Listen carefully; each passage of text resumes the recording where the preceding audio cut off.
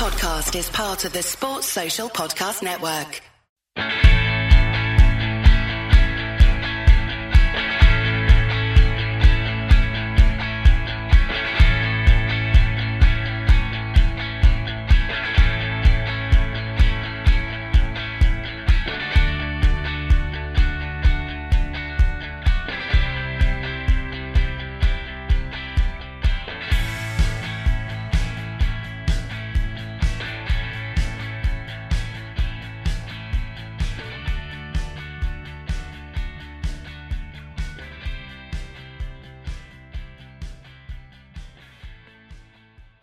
Welcome to another episode of the Strikecast. My name is Dale O'Donnell, your host, and I'm delighted to be joined by Sean Connolly, one of the many writers at StrikeyNews.com. Sean, last night Manchester United recorded a 2-1 win over Villarreal, the side that bet us in the Europa League final. I saw we hadn't beaten previously in a number of meetings. But last night, we'll talk about the performance shortly, but the result itself, it takes a bit of pressure off the manager, right? Yeah, it absolutely does. I suppose first and foremost last night, get the win, get the 3 points, and then we move on to the after. But it had to be a win last night, particularly after recent weeks. And getting the 3 points was the most important thing.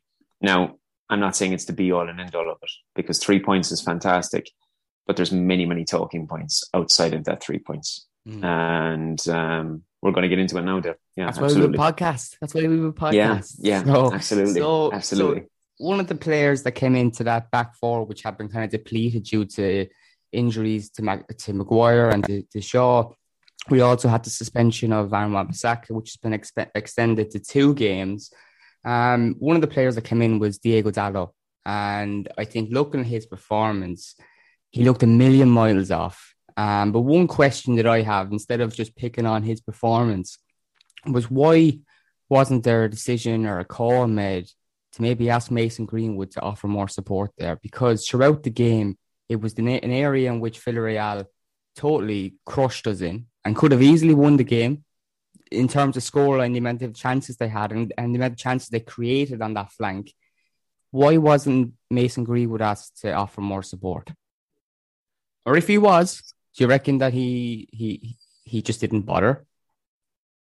It could be a bit of both. These are things you have to look at, because in Europe you lose games because of this. Of course you do. Like a league is 38 games. Europe can be won and lost in the first 3 games of a group stage. And like you've rightfully touched on it, Dalot came in. He looked completely off the pace, and something I touched on with somebody last night. It wasn't like he came in totally cold, because he has had a lot of game time recently. Not massive game time, but he's had game time, so he's not been cold. But he came in last night, and I suppose, look, he looked a liability. And in all fairness, just touching on what you said first and foremost, we get on to Greenwood after, but he looked a liability. And one thing that really, really ushered strong on my head last night was you can really see why there was so much pursuit of Kieran Trippier during the summer. The club knew this, and the club were very much aware of what we had in reserve after Van Wan-Bissaka. And it really came to the forefront last night. As to why there wasn't more onus on Greenwood coming back, I do not know. I mean, it could very well be a bit of both. I mean, Greenwood, I often find he busts his gut for certain proportions of the game, but it's in periods. It's in transitions that he does, and he does track back sometimes, and he's got a fantastic method of trying back, but he's still young. And I feel like you can often see it in his gameplay that maybe someone on the field needs to kind of just give him a little nudge and say, Mason, come on, wake up. He was interchanging a little bit, though. He was going from left to right with Sancho and himself swapping as well. So it wasn't just Mason, it was Sancho. Even though, from what I did know last night, Sancho got back quite a bit more than Mason did. If Sancho lost the ball, he was determined to bust the gut and get back and try and win it back last night. Forgive me if I'm wrong, but I think it was you that texted me last night about Bruno Fernandes and shaping into this kind of captain's role of almost like Brian Robson on a night that we didn't play well, but he really stood up and went above and beyond to get his job done. And I think he really tried to push the team on. You could say he succeeded in doing so because we got the 3 points, but on his performance itself, I want to ask you a question because Paul Pogba started last night, and I just overall from what you've seen since Bruno arrived at Manchester United, do you think they work in midfield together, or they can? I think they can, absolutely, because they're two quality players. And I think if you consider quality footballers, if they're of that level, which those two players are, they should be able to work together. They should be able to gain a sort of an understanding. We've had moments with the two of them, but it's not been consistent. And ultimately, I think that's been really the talking point over the past, I suppose over Ole's tenure. Consistency is the big thing. Yeah. And I think fundamentally Bruno and Pogba fit into that as well. I struggle to reclaim memory of any game where both of them at the same time have been turned on, because ultimately I feel if both of those are turned on in unison, I mean, I don't think any team is going to be able to match up to them, because their qualities are phenomenal. But it wasn't the case last night. As you said, you had Bruno taking on that captaincy thing, and it's almost like Bruno always tries. He's such a winner. He's got such a desire to win. We put that captain's armband on him. Sean, what you touched on there, he always tries. That's why fans have the admiration for Bruno as opposed to Pogba, who I suppose is different. Not every player is going to be the same. There's no denying that Paul Pogba is quality out of this world some of the time, but at the end of the day, he hasn't committed his long-term future to the club, and there's always been kind of echoes from his agent, which makes matters difficult for fans to really form an affection for a player when that's going on. But Bruno, as you mentioned, did you see something last night that, he could be a captain? Oh yeah, absolutely, absolutely. I mean, you could see it just by the way he threw himself out in the field. He was so proud to be wearing that armband. It was obvious he was proud to be wearing it. And even post match when he spoke, his chest is cocked out, and I'm here. I was the captain tonight. This was my team. This was my performance. And he did. He led on the field. He was vocal. He didn't stop running. And as you said, he just at one stage I felt last night when we were under the cosh, it was David De Gea and Bruno Fernandes versus Villarreal.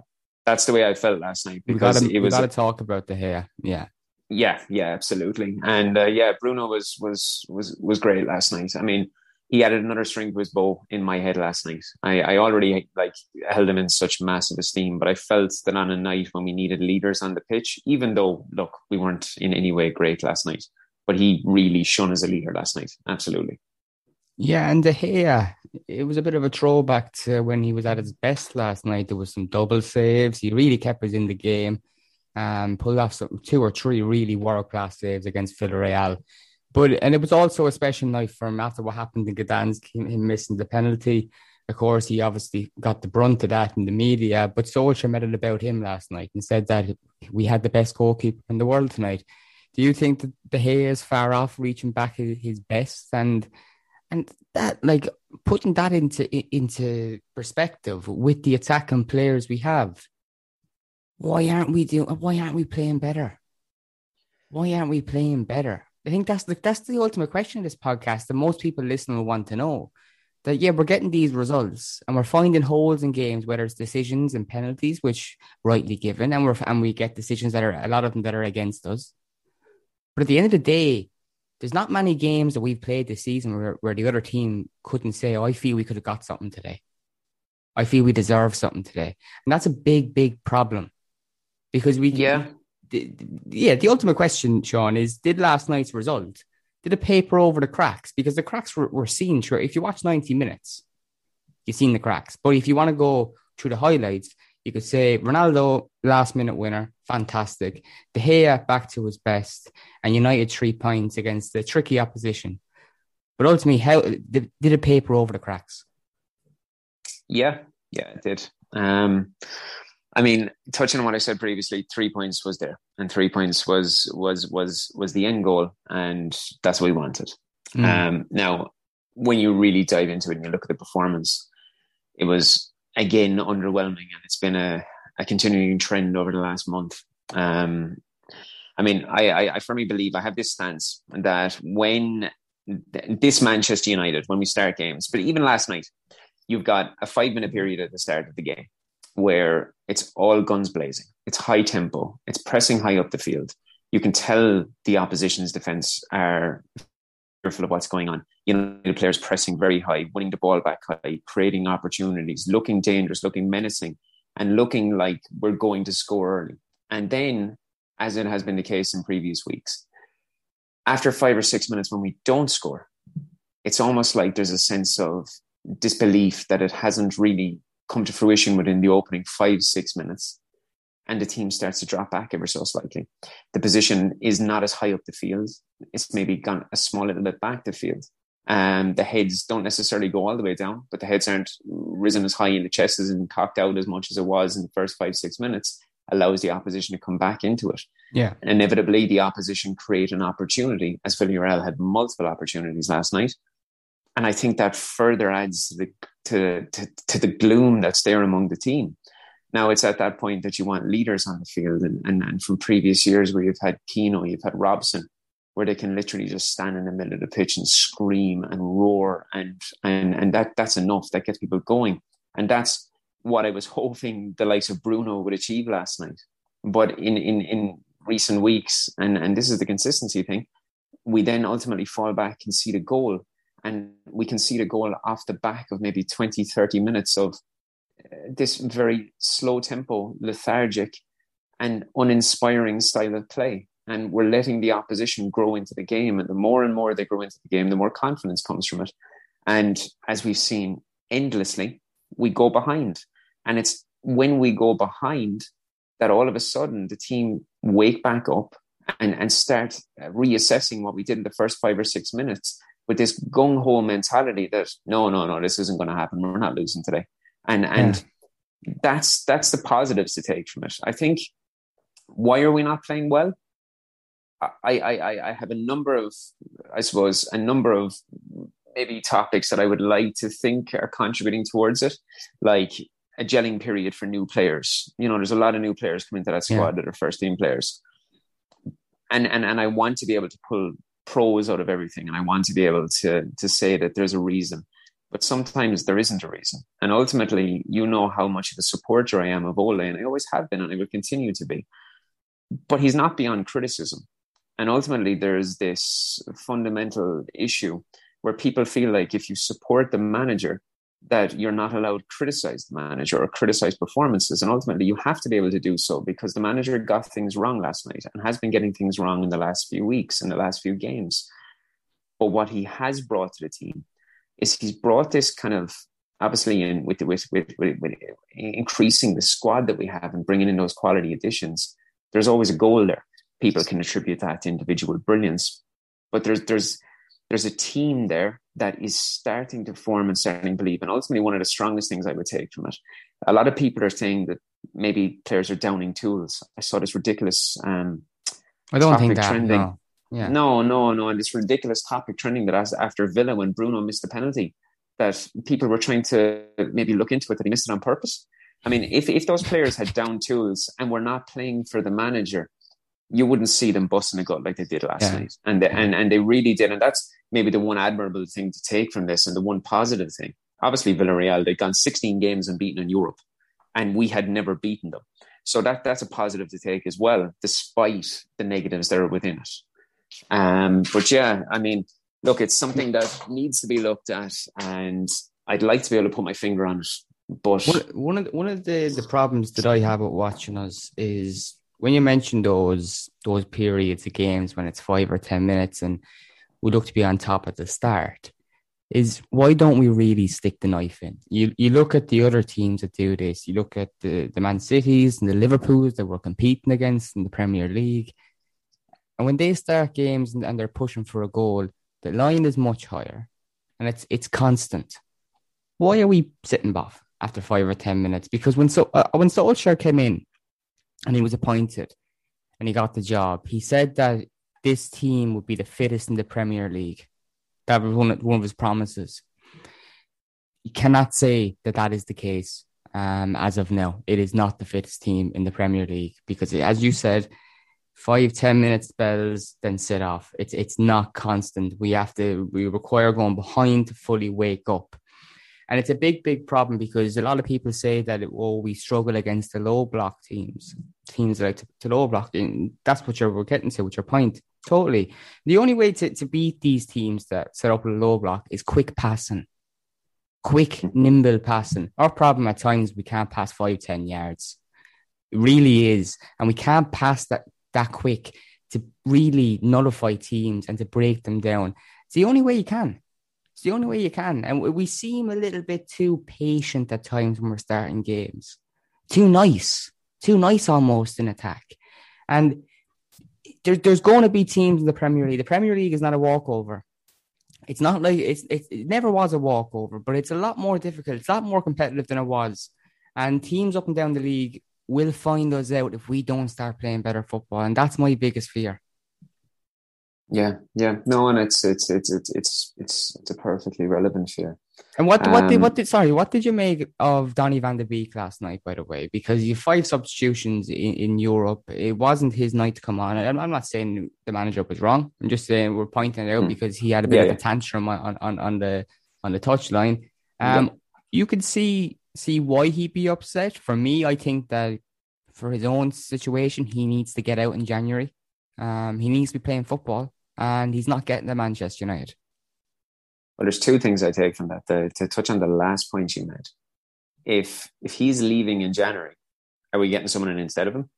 Because I reckon if Everton came in before the transfer deadline and offered a serious bid, and we felt that we could put that money towards a defensive midfielder, it would have been a no-brainer. No, it would be a no-brainer. He is clearly surplus to requirements. He is not a player that Solskjaer is calling upon in times of need. He has never looked like a player that he's wanted. And look, the manager doesn't think a player fits his plans. I think he's right not to play him.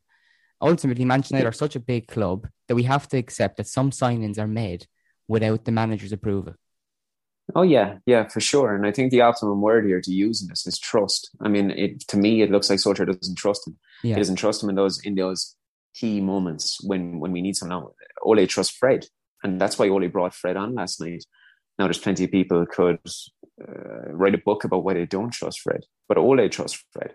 Now, he was right to last night, wasn't he? He was right to last night, yeah, absolutely he was. And with Donny, we don't see what goes on in the training ground. We see a couple of snippets, and as we've spoken about many times, and I'm incredibly vocal about, I think there's one point that I wrote about months and months and months ago, and I'll always stick to it. In every single cameo appearance that Donny has had, there's nothing to differentiate that of a top quality academy prospect coming onto the field. He's not stood out. He's not made you sit back in your seat and said, Jesus, right, this is a guy that, like, he's there now. He's right on the cusp. He ultimately hasn't. And there's something you have to consider as well. At that point last night, when Fred was coming on, Lingard came on as well, yeah? There's a couple of minutes left in the game. Now, you've got, 3, 4 or 5 minutes left in the game at the point when the guys come on? Lingard managed 2 shots on goal and ultimately got the assist for Ronaldo to score. And this season thus far, Lingard has got 3 goal contributions coming off the subs bench. And I just saw there as well before we come on talking here, he's not even started.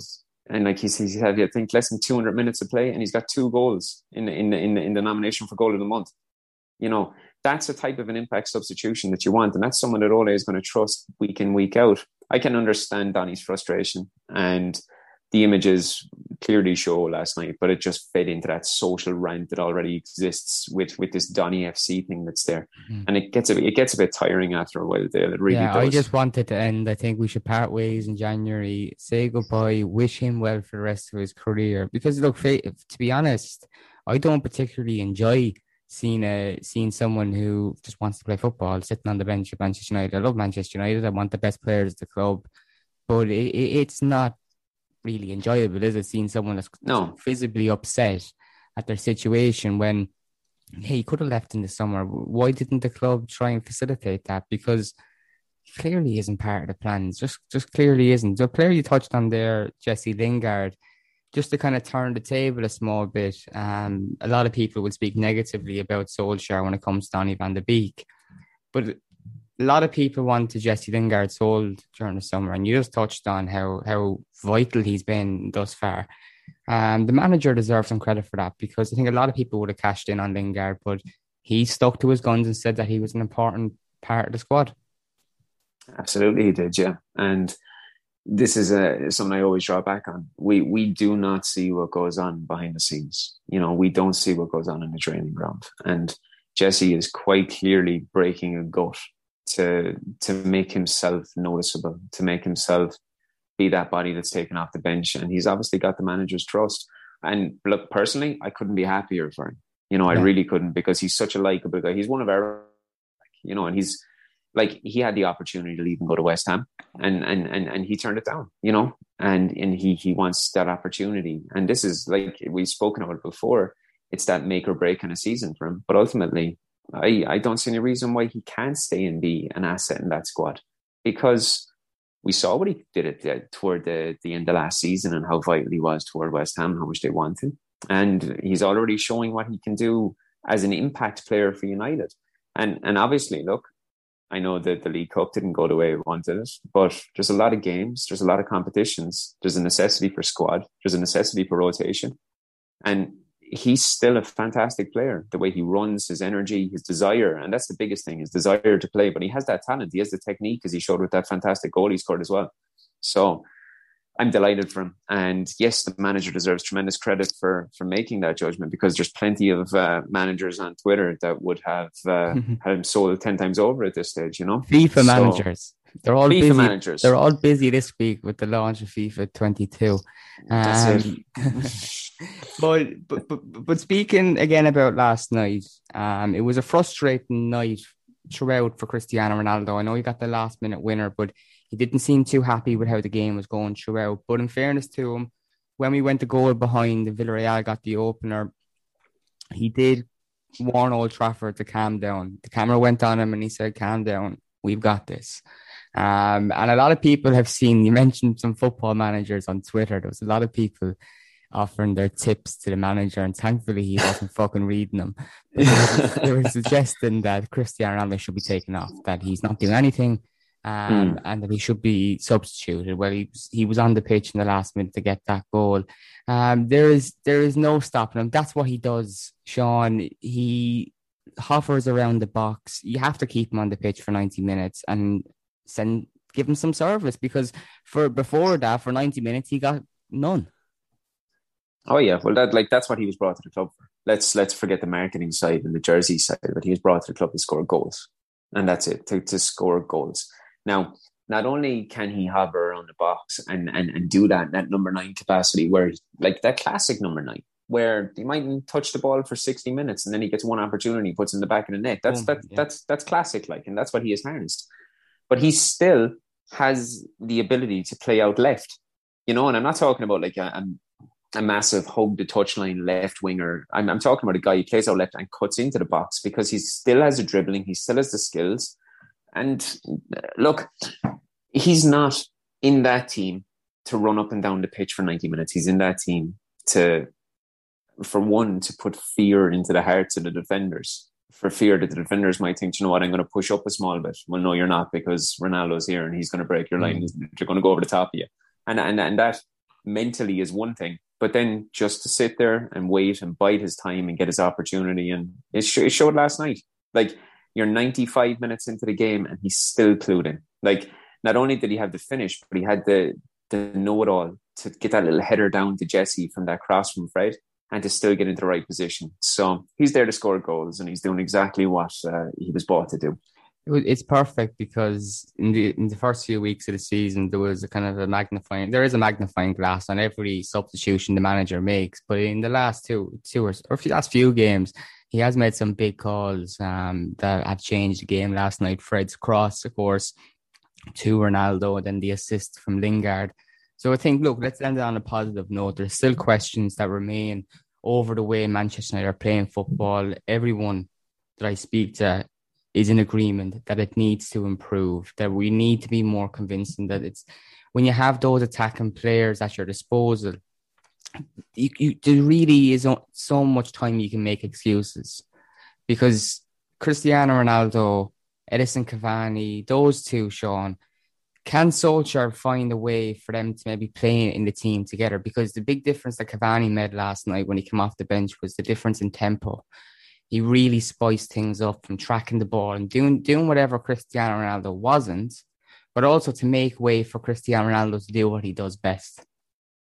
Yeah, absolutely. And a short answer before the long answer, short answer, yes, they can play together. Of course they can. These are two absolute world-class players. They can definitely play together. And I mean, to be fit into a team, absolutely. Like, this is what I'm touching on. Ronaldo can easily fit out left. Cavani can go through the centre. Sancho can play out in the right where he was intended to be played, or even Greenwood can play out there. So Ronaldo and Cavani can absolutely play alongside each other. Cavani deserves an incredible mention from last night, because the impact that he had off the bench last night was crazy. I mean, you're talking, there was 5-6 minutes left. It looked like the ball was going on to play, and he ran, busting an absolute gut, and ran in and saved that ball from going out. I mean, his absolute dogged mentality of, no, we're winning this game. He was not losing that game. The way he pressured himself, and the way he won the ball back before Fred got that cross in, like, he was not losing. And like, that's another massive impact. Are Manchester United winning that? Sorry, Sean. Are Manchester United beating Villarreal without that substitution? Because when you talk about tempo, it's very, very important. And the way we were pressing Villarreal and getting down their throat and creating more chances. We talked about the substitutions of Lingard and Fred and how they played a part in the goal. But Cavani was huge last night, and probably he hasn't really got the acknowledgements he deserves when you read praise that's been posted online from the game. I honestly, if I was putting my finger on a player that deserved the most mention last night, obviously Ronaldo got the plaudits because he scored the goal, and Telles for that absolute wonder strike. He didn't even mention Telles. Yeah. Didn't even mention Telles, like that wonder strike. I mean, let's forget everything that he's forgotten how to do at the other side of the pitch. He's made up for it in that moment. And I thought that was a joy as well with that goal, because you can clearly see that was worked on in the training ground, and that's further enhancement to the set piece work is brought in from the coach that's coming. But Cavani, from when Cavani came on, he offers something totally different. People were critical about what he was going to be able to achieve at this stage of his life and his age. He showed last night that age is only a number, and he's in fantastic condition. I mean, Gary Neville said it recently, didn't he? That if you're getting your best starting 11, if everybody's fit, he's right. You got to have Ronaldo and Cavani in the team. You have to, because they will get you goals from nothing. And I mean, if I'm the manager, which someday, God willing, I will be, Ronaldo's out left, Cavani's up top, and I got Sancho out right. Absolutely. I mean, obviously Greenwood is there as well, but may I just throw a small mention that I feel in recent weeks, I think Greenwood's form is dipping ever so slightly. I'm not saying that he's playing poorly, but his form is dipping ever so slightly. Which is fairly typical of a young player that hasn't added consistency to his game. Yeah, he's only by the time this podcast comes out, it'll be late Thursday, it'll be Friday morning, and Mason Greenwood will be celebrating his 20th birthday, so he won't be a teenager anymore. On that note, we're going to wrap it up. Sean, can you give us a quick prediction for the game against Everton at the weekend? I reckon it's going to be sticky toffees, narrow 2-1 win for United. Sticky toffees is nice. I like that. I think we're going to be going up against a midfield too of Allen and Decore, and they're going to be quite difficult. They're a good midfield too. I do expect some bit of momentum from that goal. I mean, if the guys can't have their spirits up today, I don't know what to say. So it's going to be a doggy game. It's not going to be easy, but I'm going to say 3-1 United. After the game against Villa, one of the comments that slightly annoyed me, and has annoyed me ever since from the manager, was that he wanted the players to respond. The reason, before I wrap it up, that annoyed me was that he's asked the players to respond. I forgot how many times now. And this team has to stop responding and has to start proving, because we can't go through another campaign with multiple responses. So let's put that aside. Let's stop deflecting on bad results, like we haven't done on this podcast. We are not results, but performances. We have to say it how it is. And I think the manager has done really well against Villarreal, a very tricky opponent in Europe. They've won the Europa League last season. They've played 6 games in the Liga, drawn 5, so they're not an easy team to beat. He got a good result last night, but I think as fans, we're just questioning the performances, and we just want them to improve. Hopefully, the result of the weekend goes away, and we give Everton a good beating. Sean, thanks so much for joining me tonight. Thanks for having me, my man. Sports Social Podcast Network.